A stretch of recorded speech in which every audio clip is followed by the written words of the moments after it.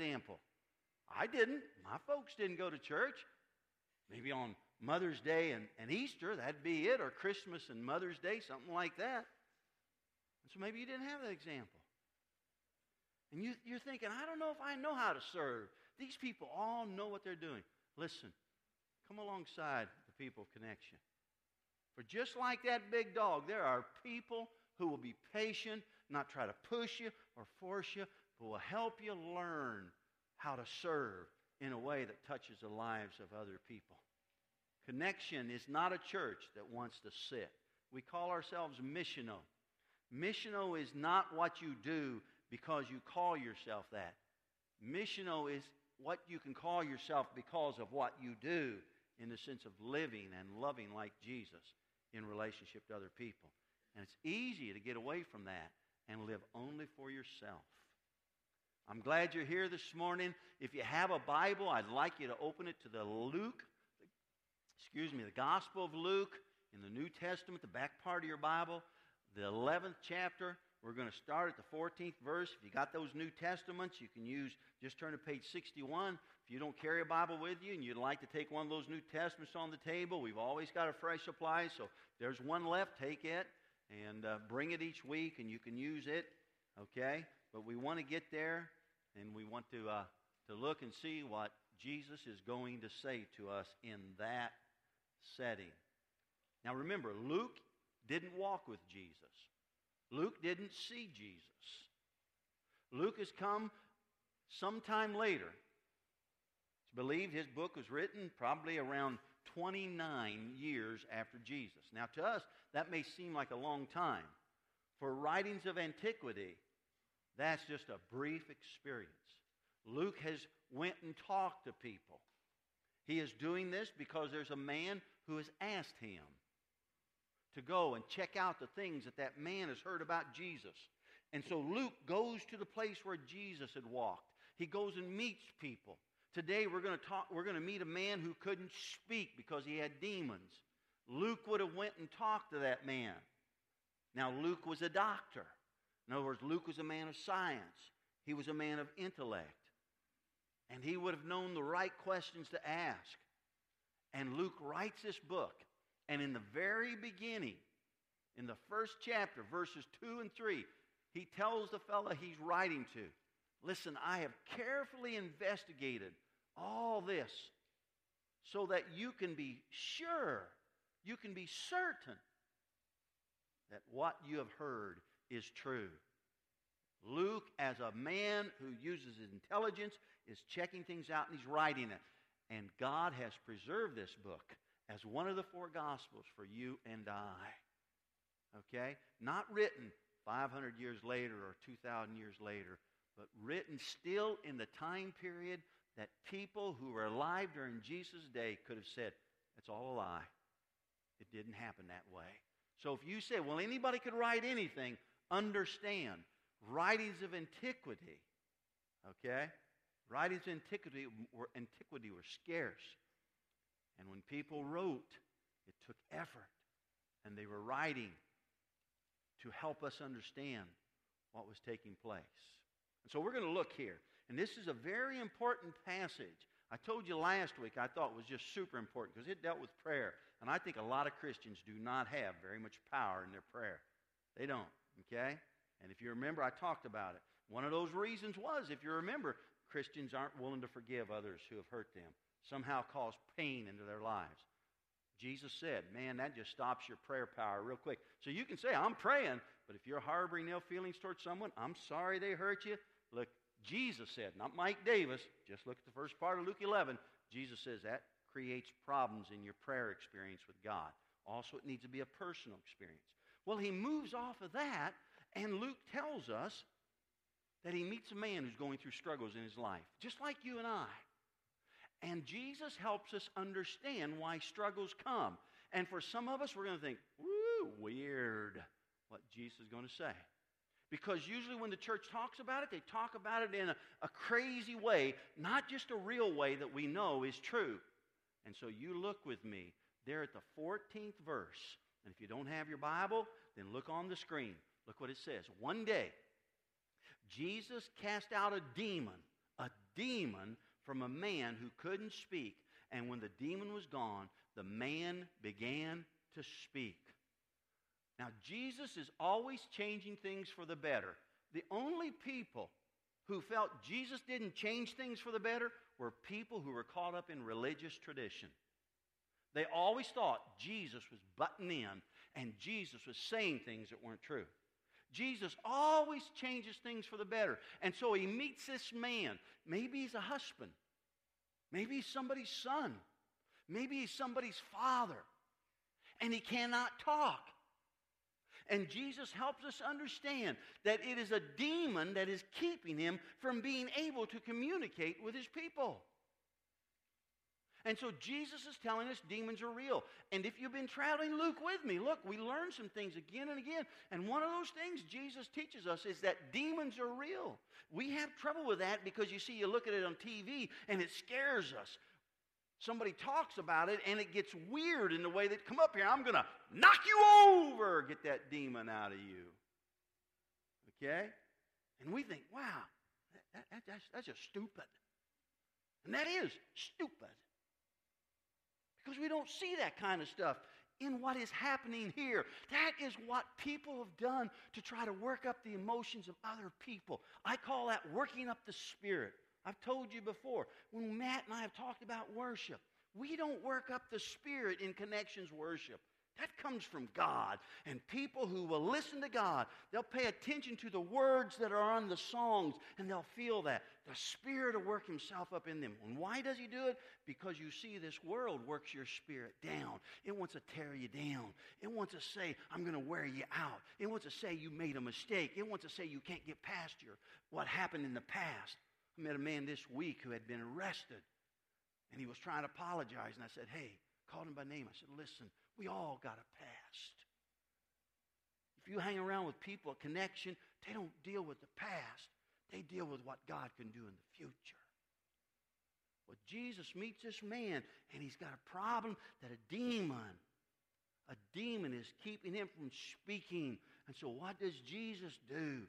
Jesus casts the demon out because Jesus always does that which makes things better. Don't tell me, if you're married, that you're honoring Jesus and you're making that relationship with your mate better. Worse. Don't tell me you're honoring Jesus. Don't tell me if you're a parent and you're helping your children and yet it's making relationships with others worse, that you're doing what Jesus wants you to do. And that's hard for us to acknowledge. Don't tell me that you're in a church and you're trying to create chaos or division, that you're doing what Jesus wants you to do. Jesus always makes things better. Always. And we see him touch this man's life, and he casts a demon out of this man. Now look how verse 4 goes on. It says, one day Jesus cast a demon from a man who couldn't speak, and when the demon was gone, the man began to speak. Now, the next 4 words I'd recommend you circle, so that when you read this passage this week or next year, you'll think about this. It says, the crowds were amazed. And that's important to understand. The crowd were amazed.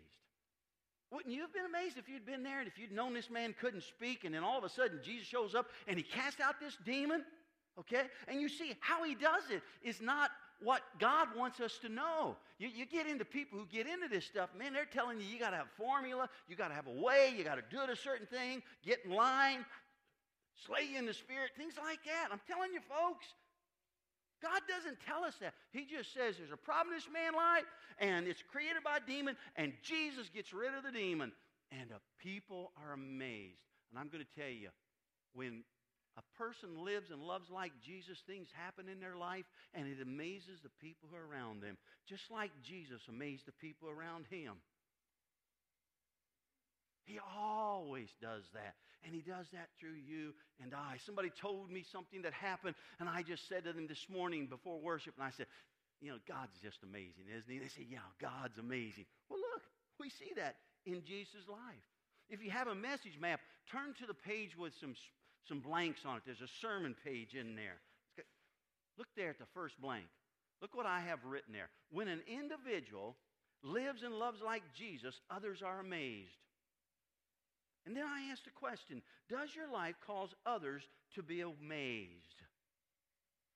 See? Does your life cause others to be amazed? Listen, some of you have had such a change that your parents or your brothers and sisters or your children they're sort of amazed. You know what they're waiting? They want to see if it can last. See, because we're all skeptical. We're going to see skepticism in a little bit. They want to know if it lasts. Look, today Jesus makes a difference. If I will do some things in my life, He'll make a difference tomorrow and tomorrow and tomorrow. If I don't today, He does an amazing thing in my life. But tomorrow, all of a sudden, a lot of crud in my life again. And some of you know the amazing thing that Jesus is doing either in your life or people you know who've been involved in connection. And so I ask you, does your life, does your life cause others to be amazed? Man, I can't believe you're so forgiving. I got an email from somebody just this week who had to move out of state that used to come to Connection. And they wrote and they told a testimony about somebody who's a part of Connection. And they said, we watched the person's husband and that person, the lady and her husband. She said, we watched that person. We knew the hurt that was brought into their family. And what drew us to Connection, and that person wrote later, we're trying to live that, is that we saw the forgiveness in the life of that person at Connection. Who are you harboring something against? And you justify it. We all could justify holding ill feelings. Who might you amaze because you say, I don't think they're doing right if they hurt you, but you refuse to harbor the ill feelings. Now, someone says, whenever you talk about demons, how come we don't see that today? How come we don't see this casting out of demons today? Now, I'm telling you, some churches really practice that, okay? And I'm going to tell you the reason we don't say, hey, let's get a line and form a line and cast out demons is because, you see, they didn't have any New Testament. They didn't understand this about demons. They just knew they were affected, okay?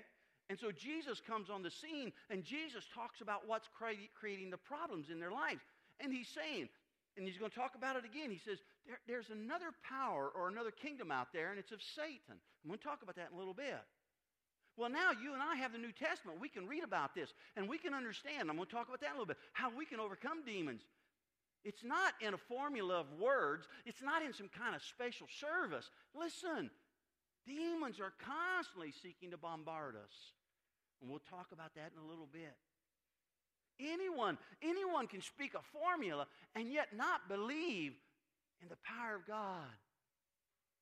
If you don't want demons impacting your life in a victorious way, in their victorious way, then you just got to hang out with Jesus. And you got to learn about Jesus. And you got to let Jesus come alive through you. That's what the Scriptures teach. Look on the screen. Look on the screen. You see, there's people who are religious, but they're not followers of Jesus. Look what it says. Jesus said this. Matthew who walked with Jesus. Matthew who touched Jesus, ate with Jesus. Matthew wrote these words. He says, knowing the correct, and this is from the Message Bible. This isn't from the New Living Translation. Knowing the correct password, saying Master, Master, for instance, isn't going to get you anywhere with me. Jesus is talking. What is required is serious obedience, doing what my Father wills. A lot of folks going to church. Forget that line right there. Doing what my Father wills. Verse 22, I can see it now. At the final judgment, look what Jesus says. I mean, this is in-your-face stuff. This is why they hung Him on a cross. This is why you'd want to do away with anybody who would teach you this if you don't want to live by this. This is in your face. I can see it now at the final judgment. Thousands strutting up to me and saying, Master, we preached the message. We bashed the demons. That's why I pulled this scripture out, see? Because there's people who are saying, I taught Sunday school. I helped teach people, and I cast out demons. I want to tell you, the show isn't about demons. The show is about Jesus. Do you understand that? He says, and bashed the demons. Our God-sponsored projects had everyone talking. In other words, we did community loving activities for God. And everybody was talking about us. Verse 23, and do you know what I am going to say, Jesus says, on that final judgment? You missed the boat. You read that in the New International Version of the Bible, which many of you might have grew up with. He says, get away from me. You've missed a boat. Look what he said. All you did was use me to make yourself important. In other words, your relationship with me was only about what you could get out of it. It was never about what I wanted, Jesus. See, I have to evaluate myself by that. I have to evaluate in my marriage with Laura. Why do I behave the way I can so that she'll be easy to live with? Why do I relate to you the way I do? See, why am I forgiving? Why am I caring? Why am I loving? Is it so that you like me? See, Jesus says, I've watched you. You're only doing what's important to you. Now look, he goes on. You don't impress me one bit. You're out of here. 24, these words I speak to you are not incidental additions to your life. In other words, Jesus is saying, I'm not just making some suggestions to you. I'm not just telling you something that's just good information. And some preaching, some teaching is that way. It's all prosperity, and it never rubs you raw. It never gets you where you're at. 24, these words I speak to you are not incidental additions to your life. Homeowner improvements to your standard of living. In other words, it's just not to make life a little bit better for you. They are, look what he says, foundational words, words to build a life on. In other words, God's word transforms us. He goes on, if you work these words into your life, he's not saying you're perfect. And if any church person ever tells you got to be perfect and you never sin, I wouldn't hang out with those folks anymore. If anyone ever tells you you don't want to forgive, if anyone ever tells you you don't want to harbor ill feelings, if anyone else ever tells you you don't want to get angry, if anybody tells you you don't want to say a cuss word, if anyone says you don't feel like flipping somebody off, I wouldn't hang out with those kinds of Christians. Because you see, we all get bombarded with that. He says they are foundational words, words to build your life on. If you work these words into your life, and see that word work means you got to give some effort to it. You got to give some time to it. You can't have a job and go to that and not do some effort toward it if you're going to get the compensation from it. That's what he's trying to say. Words into your life. They are like a smart carpenter who builds his house on solid rock. You see, it is the transformation that the Word of God in your life does that builds rock-solid foundation. That's what Jesus is trying to say. And so when we talk about demon involvement, we got to realize, am I living for the Lord? Am I letting Him have His way in my life? Look at this next blank on your message map. Fill in that blank. It is the continuous action of following Jesus' words that brings the power to rid off demons. You don't need... And please, I'm having trouble praying. May the demon be gone out of this person. But you don't need that kind of stuff. What you need to do is evaluating. When that demon is bombarding you, are you following God's word? Man, I could hit Laura. I could get even with her and take revenge. See that demon? You say something I don't like, I'm just going to not be around you anymore. I'm just going to hate you. Hear that demon? See, I got to do what Jesus said. Jesus says, listen, you married this woman. You be a husband who dies for that woman. Even when we're in an argument, Lord, you be the man that dies for his wife. That's what Jesus says. Pull that right out of Scripture. But you mean they hurt me terribly? I can't be upset with them? Jesus said, if you don't forgive, listen, God's not going to forgive you. Right out of it, Scripture. Whenever you live according to His Word, the demons can't have any influence into your life. Go on verse 15 in Luke 11. But some of them said, no wonder he can cast out demons. He gets his power from Satan, the prince of demons. Now let me just say this. There's always skepticism. Some people are watching this saying, you know what? Jesus is of the devil. And what they're trying to do is discount him. See? You know what? That preacher's of the devil. You know what? My mom and dad's acting like the devil. Or you probably wouldn't say they're like the devil. You're probably saying they're all wrong. You probably, hopefully, wouldn't say the preacher is serving the devil. You just say the preacher's all wrong. You see, they don't want to believe this. An amazing thing has happened, but they forgot the amazing thing because their emotions don't want to believe it. And so they attribute his power to something that is wrong. And since he's talked about the demons, they attribute it to, this is of the devil. This cannot be of God. Now, I want you to understand, Satan is a fallen angel. The Bible teaches that. Demons are fallen angels. Jesus has no trouble with demons. When you see in the movie that the demons are defeating anybody who's living like Jesus, that is not of the Bible. That is man's creation, because man wants you to be afraid. Jesus created the angels. There's nothing in creation that is stronger than Jesus. That's why this demon's gone. Because Jesus has that power. And when Jesus lives in you, I'm going to tell you there is a power that impacts. Just like one of you impact that lady and her husband, and they're trying to live it in that state because you were willing to let go. And they told me who you were, and they told me how you had been hurt. And I am so proud to be in this room with you today. See, demons can't stand up to Jesus. Look, 16 goes on. Others try to test him.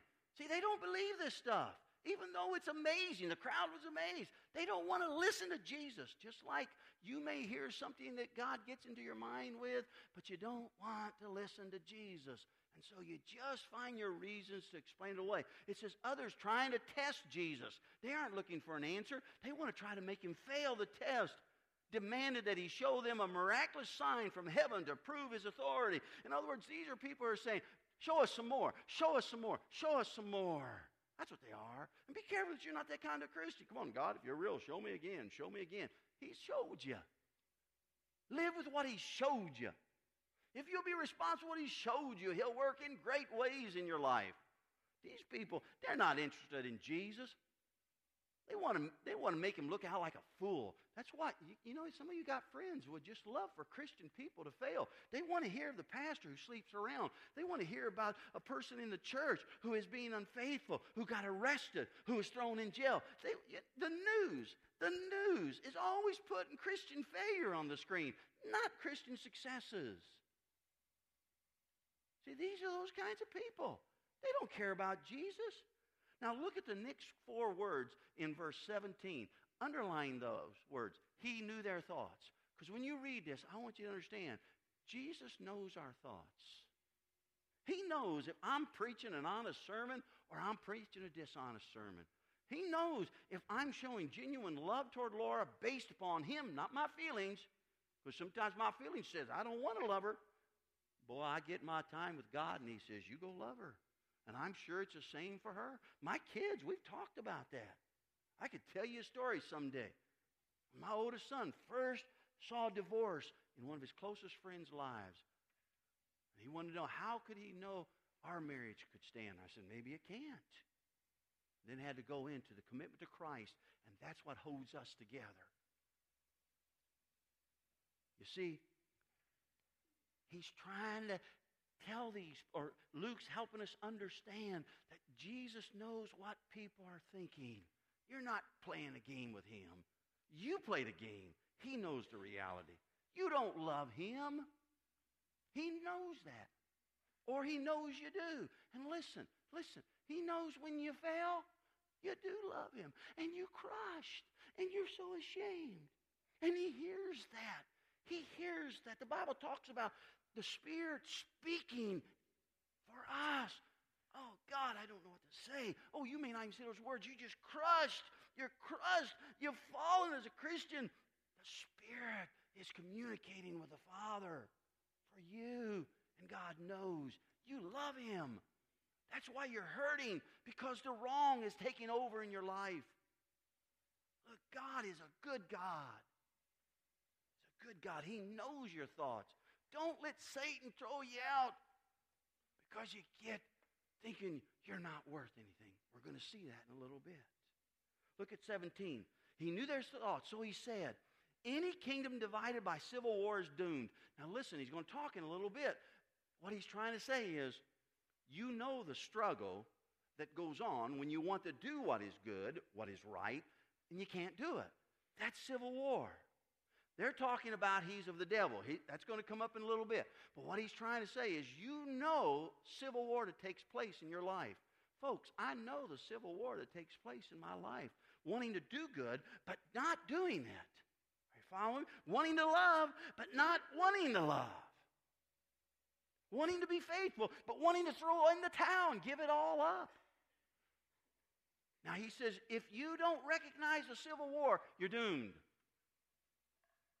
So you got to realize that there is that battle going on. If you don't, it overwhelms you. Now he goes on. Look what he says. A family splintered by feuding will fall apart. Now we know that's true. Every parent knows that's true. Come on, kids, we got to get together.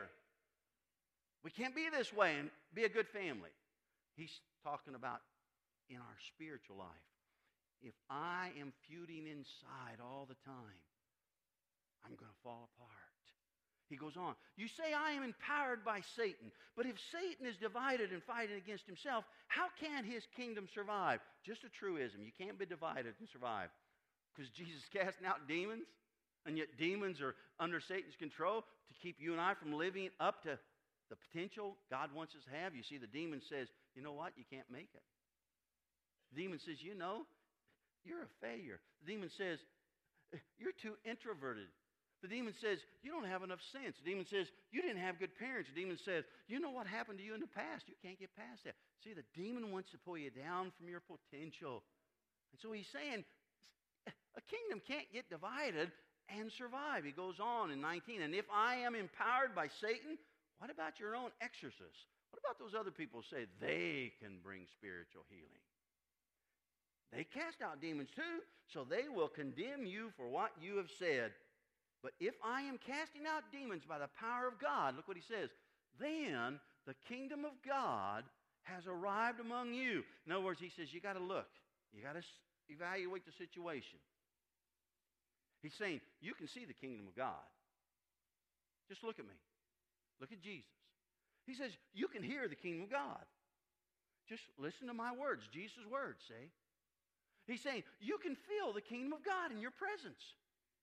If you will just experience Jesus, and I'm going to tell you, sometimes,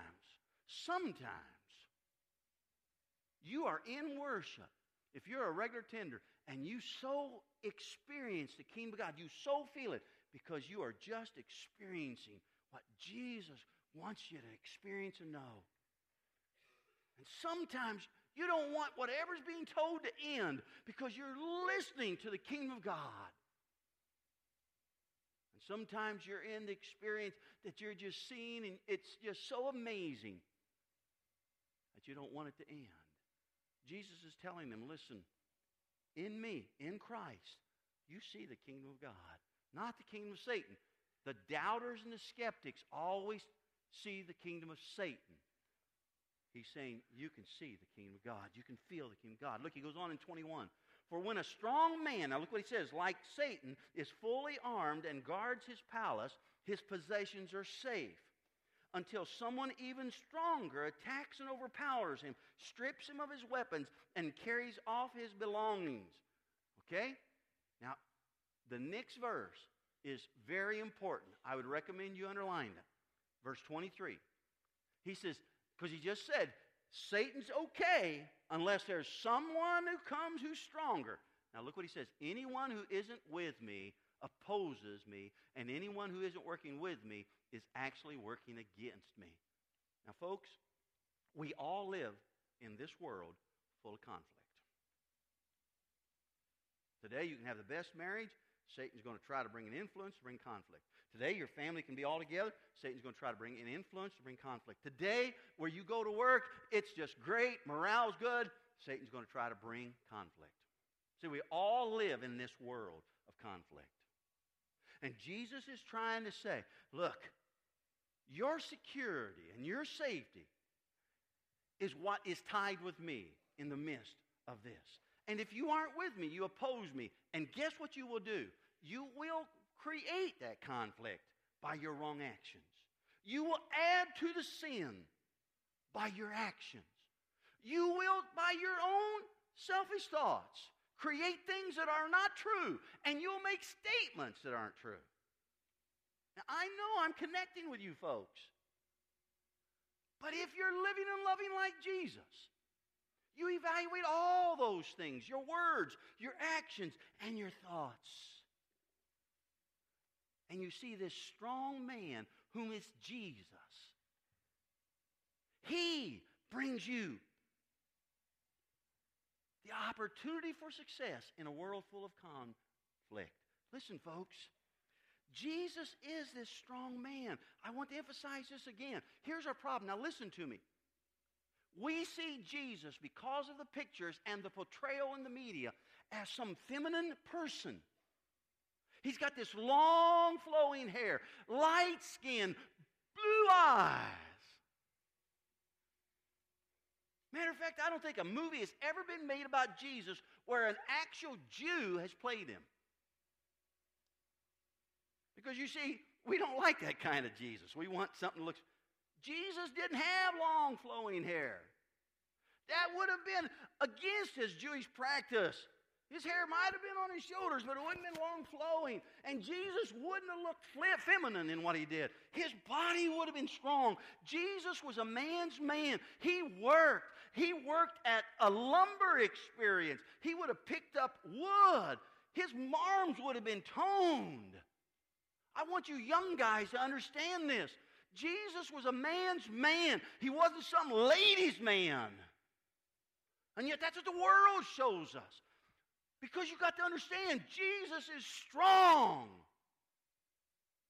And he was strong when it came to standing up to the conflict that this world throws at us. Oh, I wanted to take you to a couple of his struggles with Satan, but there's just not enough time in the Scriptures. And he always just went back to God's Word against his own emotions, against his own feelings. And he says, if you are with that strong man, then that's what brings your victory in the face of difficult marriages, difficult families, difficult work environments, a difficult society. Now he goes on in 24. When an evil spirit leaves a person, now this is a very important process to remember. Boy, I remember this. See, I claim to have inferiority complex. I believe that's demon influenced. Now I'm the baby, and I was a little guy. Whenever I was young, whenever I was real small, I was a little guy. That's smart. And I used to just attribute it to that. Now I tell myself it's just demonic influence. It's just demonic influence. Listen to what he says. When an evil spirit leaves a person, in other words, the person gets cleaned. The influence of the demon is gone. And the person can sense things are well inside me, inside my mind, inside my body. Look what he says. It goes into the desert, searching for a rest. But when it finds none, it says, I will return to the person I came from. And so it returns and finds that its former home is all swept and in order. In other words, life is going well. But listen, it's swept clean. There's nothing new inside it. And you see, some of you come and you hear on a Sunday morning or in a connect group something that just gets you excited for the Lord. But you go into Sunday afternoon or Monday, and you're not putting something else into that house that God has cleaned through that experience. That's what he's saying.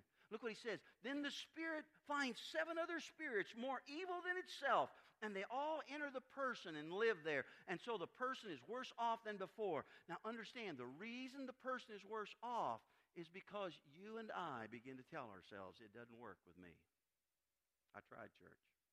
I tried Jesus. I tried prayer. I tried Bible. I tried that Christian stuff. But you know, it doesn't work. See, that's what happens. And it's worse than before. And all of a sudden, the demons have all the control in your life. You're not listening to anything that would come from God because God keeps trying to bring it in. You're listening to all those demons. And you're worse off than you were before. How many times have I seen people who are Christian that start again and again and again? And every time they give up for a while, until somehow God gets through that it can make a difference. How many churches have you started up with? How many times have you started in a connect group and got away, or started in a Sunday school class and got away? How many times have you started reading the Bible and got away? How many times have you started prayer and got away? And pretty soon you say, I'm just going to give up. See, you got to put something in that house, because if you don't, it gets worse. Listen to me. America, I know what historians are going to tell you. Did all Americans who came to this land talk about Christ? No. Did many of them, a majority of them, talk about God as a Jew or Christ as a Christian? Yes. And America started with Christ and just had so much successes. And then what happened is we forgot it was God who brings victory. Not that we have people who, instead of saying, I pledge allegiance to the American flag, it's trying to make our people say, I pledge allegiance to Jesus Christ. Now, Christians ought to be willing to do that, but you don't make your society do that. But the society was so impacted. For somebody to give you a finger, other people would have said, that's wrong. For someone to take something from the store, other people would have said, that's wrong. But you know, America has removed the influence of Christ in their life. And listen, 7 demons have come back. And we know we're not getting better as a society. Communities have tried to improve. They've created all kinds of organizations to help children who have been abandoned by their parents, big brothers, big sisters. They've created all kinds of hotlines to help people who've been abused. But you know, we leave Christ out, and 7 more demons come into that community, and we're not getting better, folks. If I'm making this up, after I'm done, tell me we're getting better. We got more social science counselors than America's ever had, because we're a nation full of emotional and physical pain, and we can't find an answer. Because you see, we've removed Christ, and the demons are so impacting people's thoughts and actions and words. But you can't control all that. You can, listen, choose for the strong man, Jesus, to have his rightful presence in your life. And you can see him clean your house. And you can make sure you keep putting his words into your life. Even when you don't want to, you give him rightful place of honor. And all of a sudden, he not only cleans your house, he's cleaning up somebody else in your house and somebody else. How many times have I said from this pulpit, I've seen it again and again in 40 years of pastoral ministry.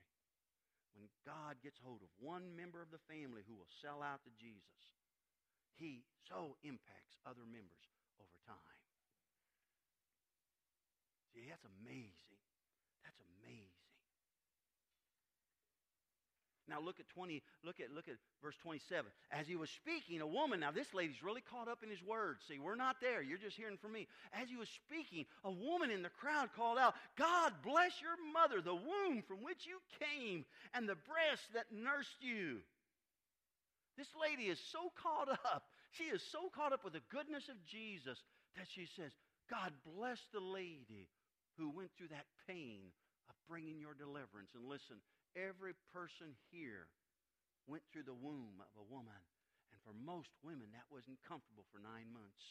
And every one of us ought to be telling our mom, thank you. Yeah, but you don't know what kind of mom I got. She didn't defend me. She didn't stand up for me. I'm telling you. She's just like you. She might have failed in some areas. You're not saying those are right. This woman's so caught up. She says, man, bless the woman who put up with the pain that brings you. Bless the woman who gave of her own substance, her own body, so you could live. Now look what Jesus says, 28. Underline or circle the entire verse, however you can see this. This is so important. Look what he says. Jesus replied, but even more blessed than my mother Mary.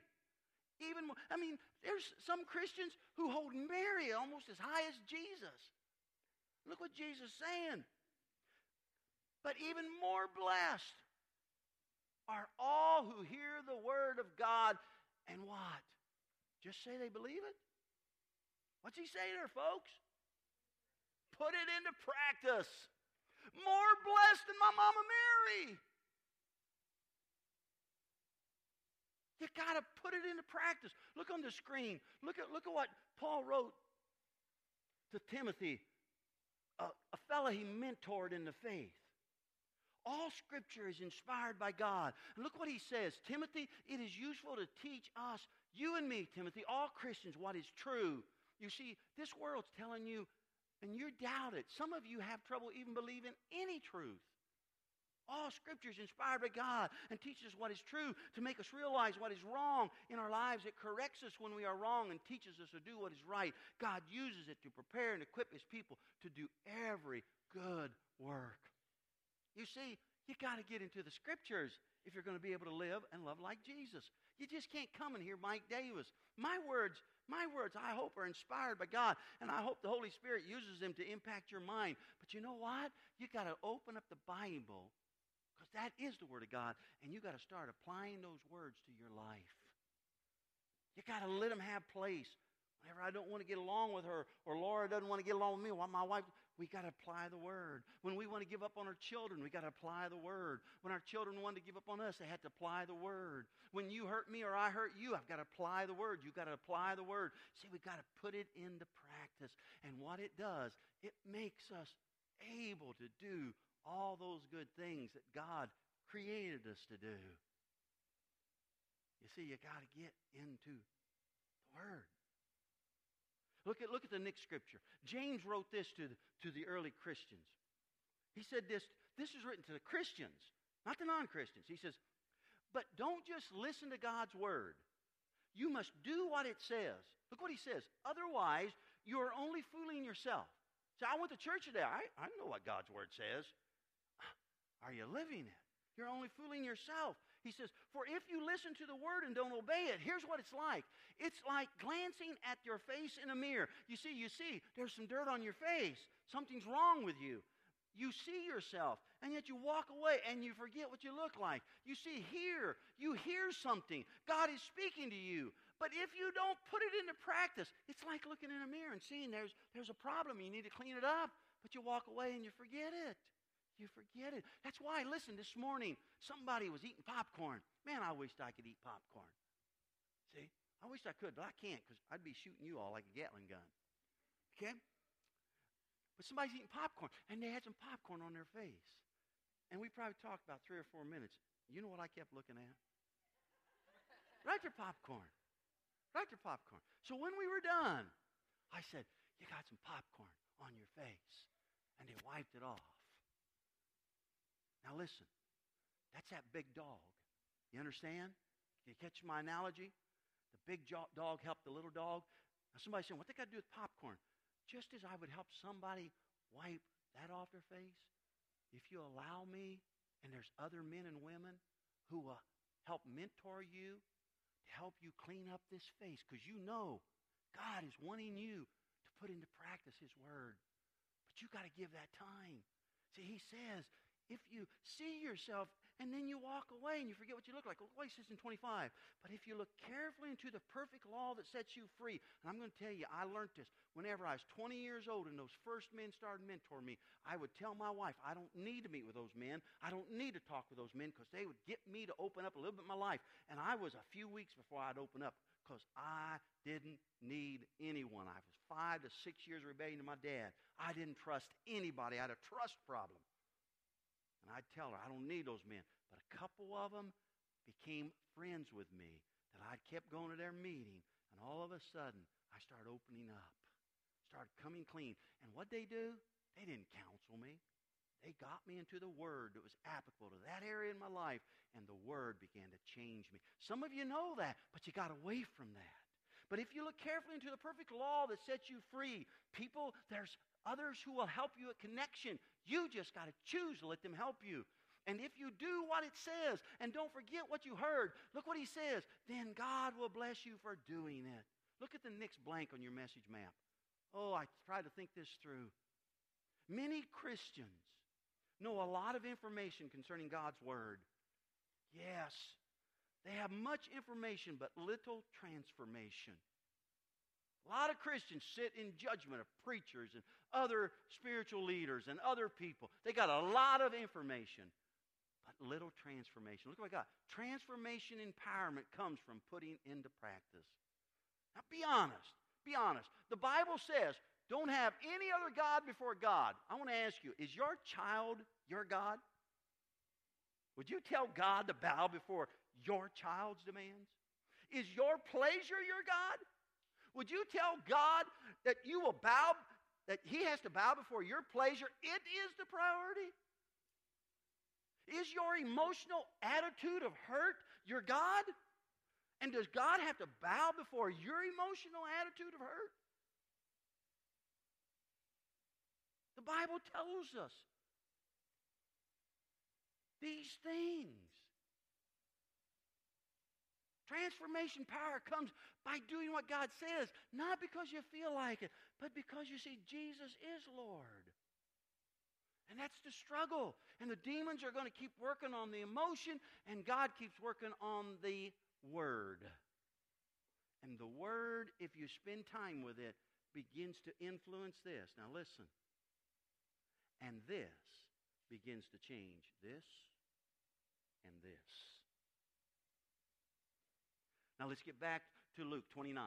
As the crowds pressed in on Jesus, Luke 11:29, the crowd pressed in on Jesus, He said, this evil generation. Now let me stop. This again is in your face. This is in your face. He's got these people, they're amazed. Now He's talking. He's had this lady who acknowledged, blessed is your mother. Okay? But He's had these other two that were skeptical and even tried to say, you're really of the devil. And so He just calls them for what they are. This evil generation. Every generation believes it's getting better. Every generation believes it's getting better. But it's not. You know that. I'm not telling you anything. If you're a responsible adult, you know that. Every generation isn't. Does that mean I give up? No. You know what? You know what my goal is a missional church, and it's the missional concept across America and the world now, because missional churches are spreading all over the place. It is that our church exists to change the society we are in, the culture we're in. Because you see, you and I start changing in such a way that our families have people living in them who are living and loving like Jesus. Where we go to school, people are living and loving like Jesus. Where we work, people are living and loving like Jesus. You all have heard me say, if you've been very often, I want eventually people to say, I know what church you go to Connection. Not to lift Connection up. So that we can say, hey, all we're doing is becoming friends with all people as we live and love like Jesus. How about coming on and finding out how to do that? Look, 20 goes on. He says, this evil generation keeps asking me to show them a miraculous sign. And you know, you say, God, if you give me the money I want, or you give me the marriage person I want, or you make my car work, or you give me the job, I'm going to honor you. See, that's the evil generation. The evil generation is always looking, God, prove yourself when He already has. He has you here this morning to hear this. He's already proved Himself. He says, keeps asking me to show them a miraculous sign, but the only sign I will give them is the sign of Jonah. Remember Jonah? Now somebody says, do you really believe Jonah went in the belly of a big fish? Doesn't never say in the Bible. Well, in the belly of a big fish, Jesus says He did. If He didn't, Jesus is a liar. If Jesus is a liar, he sinned, and if He's got sin on His life, He cannot be the one who paid for our sins. That was a sinless sacrifice. And He says, you want a sign? You want something? Read God's Word. God's Word tells you about Jonah. Look, verse 30. What happened to him was a sign to the people of Nineveh. You and I just have it recorded, but it was a sign to them. Jonah could tell them, listen, you and I are reading it about 3,400 years later. Jesus is telling it when it's only about maybe 1,400 years later. But for the people of Jonah, of Nineveh, it happened just that past week. Do you understand what Jesus is saying? But this world's got us saying we can't trust the Bible because it's 2,000 years old. You can't trust any writing of history then. He says the people of Nineveh that God had sent him. In other words, Jonah says, you know, I didn't want to come here. I ran away, and God found me in the ocean. I can tell you the story. I don't have time. And a big fish swallowed me, threw me up on land. And I said, okay, God, I'm going back to Nineveh. Or I'm going to go to Nineveh. Jonah didn't like those people. He hated those people. His emotions was, let those people die and go to hell. I want nothing to do with them. But God changed Jonah, and he come and he told those people. And what happened? They changed. Look what he says. What happens to the Son of Man will be a sign to these people that he was sent by God. In other words, they're going to watch. Nobody. That's why I tell people who do not know Jesus, read the Gospel of John, meet the character. Jesus did nothing bad. Jesus just loved folks and cared for people, and he cared for the down and out people. And yet they put him on a cross. And you see, the sign for us is his crucifixion and his resurrection. That's our sign. Jesus is telling them, you want a sign? It's coming. And you see, they're going to be there. They're going to live during that time. And they're either going to say, I believe or I don't. You and I now, we hear about that sign. Trusting a guy like Luke who tells us about that sign. Now he goes on. He said 31, the Queen of Sheba. See, these people, they got Jewish backgrounds. They know of Jonah. They know of Solomon and the Queen of Sheba. He says the Queen of Sheba will stand up against this generation because this generation doubts Jesus, that generation there. He says, will stand up against this generation on Judgment Day and condemn it, for she came from a distant land to hear the wisdom of Solomon. You can read her story in 1 Kings 10. She came and she says, I've heard about all this good stuff God is doing in your life. Tell me about it. And listen, she says, I believe. I believe that God is working in your life. In other words, from what you're telling me about your life, Solomon, I believe. Jesus is saying, look, you're seeing it right now. And some of you have seen it in the lives of others. Now look what he says. Now someone greater than Solomon is here, but you refuse to listen. And Jesus is that someone greater than Solomon. When we did the study in Ecclesiastes, some of you were telling me some of the best preaching you ever heard. Man, I Joel Osteen, Billy Graham. But throughout that, I kept saying, understand, as wise as the teaching of Solomon is, Jesus is even wiser.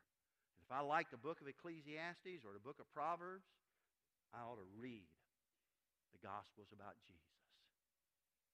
He goes on in 32, the people of Nineveh will also stand up against this generation as judgment on the day and condemn it, for they repented of their sins at the preaching of Jonah. In other words, they were non-God people. They weren't even Jewish people. But when a Jew came and he told them, I didn't want to come here, I ran away, God turned the circumstances, threw a big fish, spit me out on land, I come, and I'm telling you. And matter of fact, if you read the story, Jonah went up to watch the city. He was still hoping God would destroy them all. Because he didn't love them. No emotional attachment. But he knew he had to be obedient to God. And because he did, those people in Nineveh repented of their sins. 32 goes on, now someone greater than Jonah is here. But you refuse to repent. Jesus is being very blunt and in their face. He said, I'm going to tell you what. I know your traditions. And I want to tell you, you believe in your traditions, but you see what I do. It has amazed you, but you all are doubting it. And you're crediting it that it's not of God and it comes from the devil. I want you to understand, one who is greater than all your traditions stand before you, and you refuse to listen to him. 33, look what he says. Now look what he says.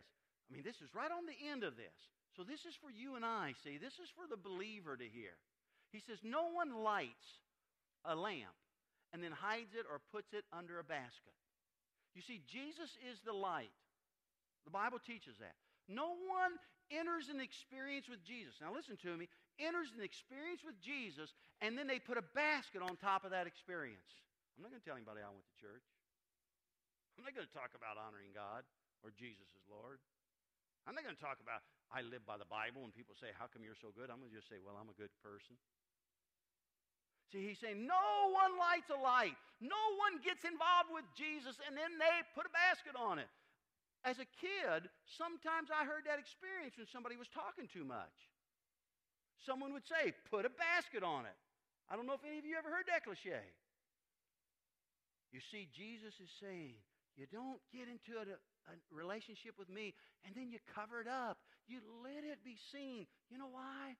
Because your brother and sister needs to see it. Your mom and dad need to see it. Your son and daughter need to see it. Your neighbors need to see it. The people you work with need to see it. That person who treated you like dirt needs to see it.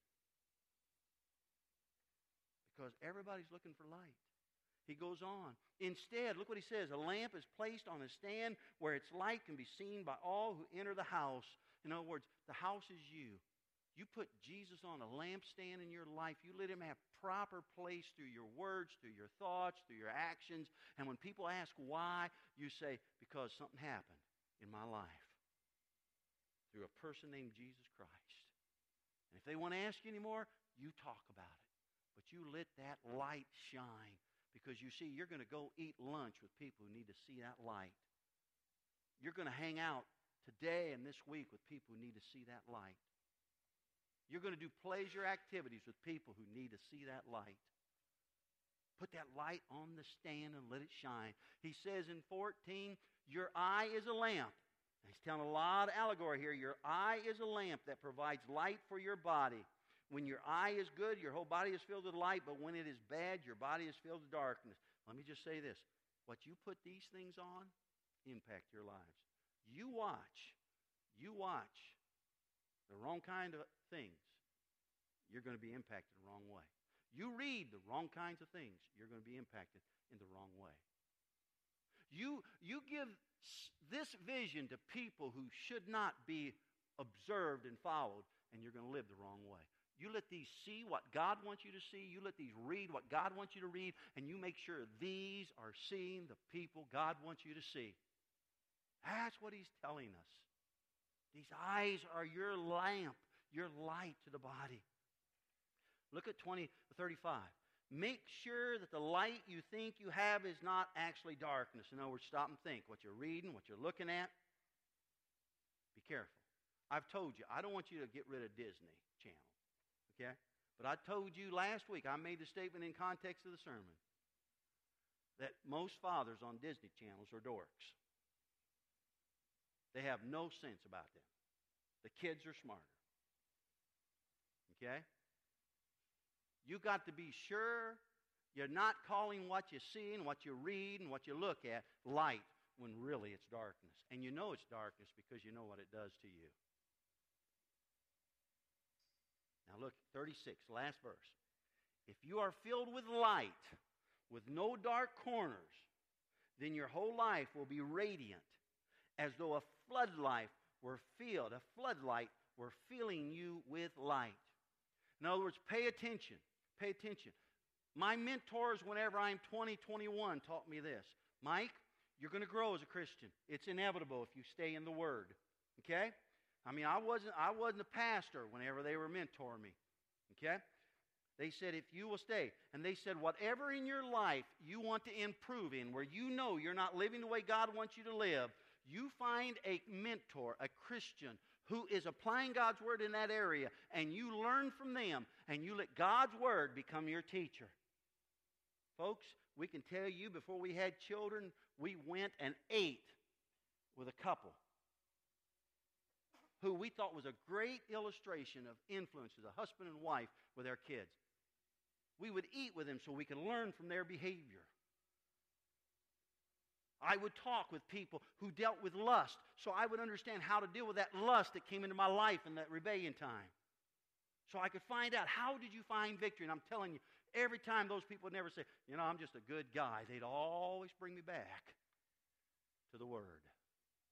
See, Jesus is trying to tell us, if you will take those dark corners, and you know the dark corners in your life, they're financial. They're areas of emotions. There's areas of thoughts. There are areas of sight. If you will take those dark corners, and you won't do it on your own. If you could have done it on your own, you wouldn't be as old as you are with the same issue. You got to get with somebody, just like that little dog with that big dog. And you got to let God use somebody in your life. Just like Timothy, let Paul be used in his life. Like Silas, let Paul be used in his life. Like Barnabas took a failure named Mark, who eventually wrote a gospel that Christians had given up on. And he said, Mark, you come along with me. And Mark became a soldier. Paul disliked Mark because Mark quit on him on a missionary journey. But before Paul died in prison, he writes a letter and he says, bring John Mark with you. He's a good soldier of Christ. In other words, he allowed his emotions to be replaced. You know the dark corners. You know the dark corners. God wants to bring light to those corners. Give attention and let God use people in your life who have found some victories in those areas. If they're those people, the right people, they're always bringing you back to the Word. You get bored with that. If you're not used to it, they bring you back to the Word. Because it's the Word that makes us strong and teaches us to what is true.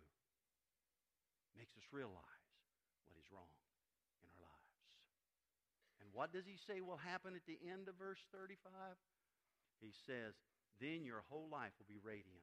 I invite you, listen, I don't know your past for a lot of you, but I invite you to let the radiance of Jesus Christ shine through. I invite you to let the radiance of Jesus Christ shine through as you yield yourself to fill your life with Him. Not activities, church events, with Him. Yeah, before we answer a question, let me remind you about next Sunday. In here it says we're going to have a business meeting, okay? And the business meeting is going to deal with a motion to purchase property. The lead team's going to bring that motion. You can read about that in here, okay? You have opportunity to get some information about the property, okay? You can go, it tells in here 2 times, today 1:30, 2:30, or Monday 5 to 6. You can go to this property, okay? It's what is known as the Clearview Baptist Church. If we buy the property, it will not exist anymore. We will be connection. It will be connection. What we do here is what we will do there.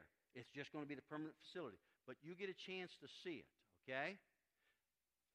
Now, if you come today because it's been raining, we don't own that facility. You make sure you don't mess up their facility. Clean your feet. We're guests to those people.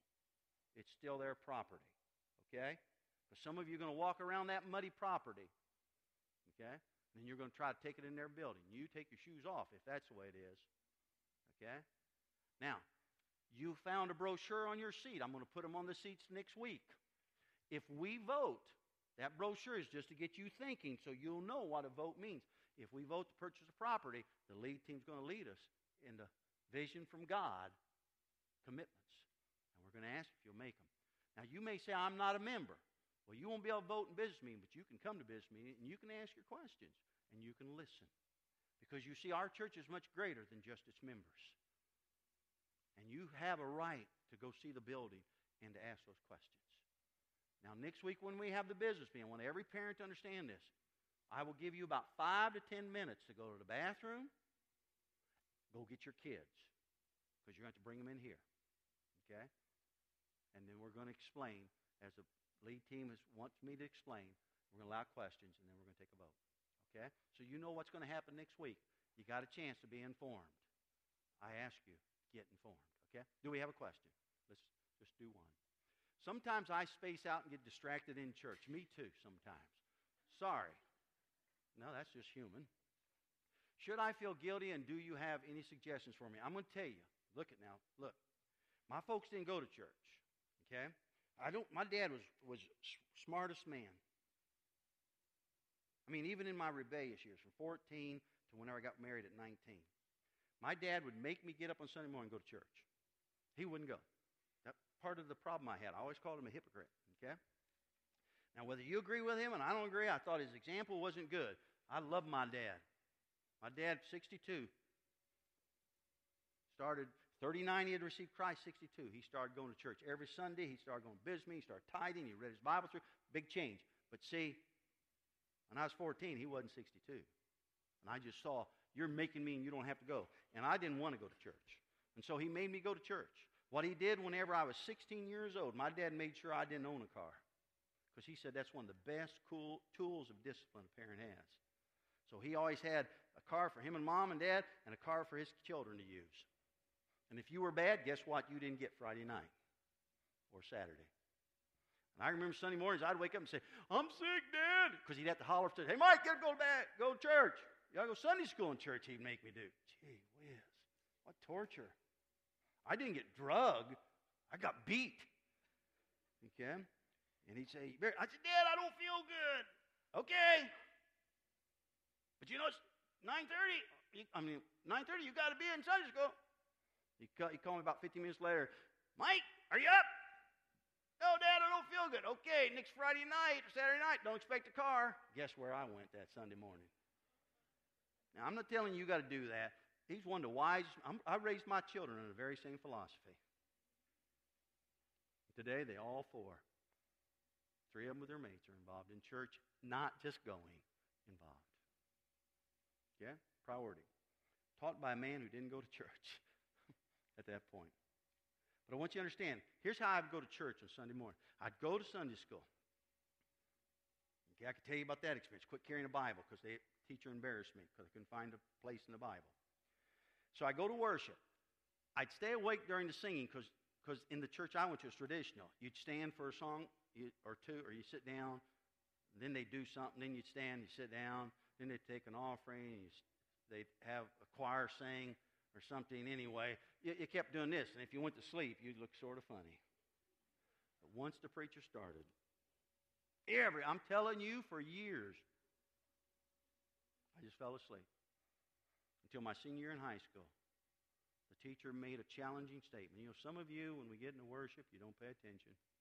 You go to sleep. And I want to challenge you. I want to challenge you because God knows you have great potential. Don't I sound like that teacher sometimes? So here's what I'm going to challenge you.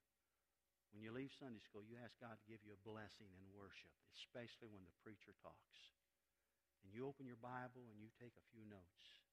And you might be surprised what happened. Folks, it works every time. So whoever you are, don't feel bad. Connection gives you time. If somebody gets on you, you tell me, I'll get on them. We'll give you time.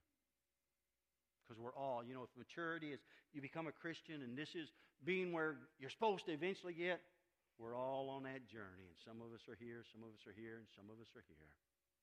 And if you're here or here, you ought to be so understanding of these right down here. You ought to be like that big dog. You ought to keep going back and helping that other person. And so just give yourself time. But I would suggest that you fill out the message map and you bring a Bible and you circle and underline. Probably will help you. Pay attention. Okay? I'm going to lead some prayer and we're done. Let's bow together. Father, I thank you for this time. I thank you for the example of this demon-possessed man. I thank you, Father, for Luke telling us about people who are skeptical and doubters. And God, I just pray that you help us, that we might have heard some things this morning that would speak to us. And that, Father, we wouldn't allow ourselves to be influenced to the point that we won't let you have your way in our lives. And God, help all of us to be sensitive. That if we know Christ, we are to be helping those who are coming along, maybe behind us. And we are to be supporting those and encouraging those that might be beyond us. But that, Father, we're all together your children. Thank you for that.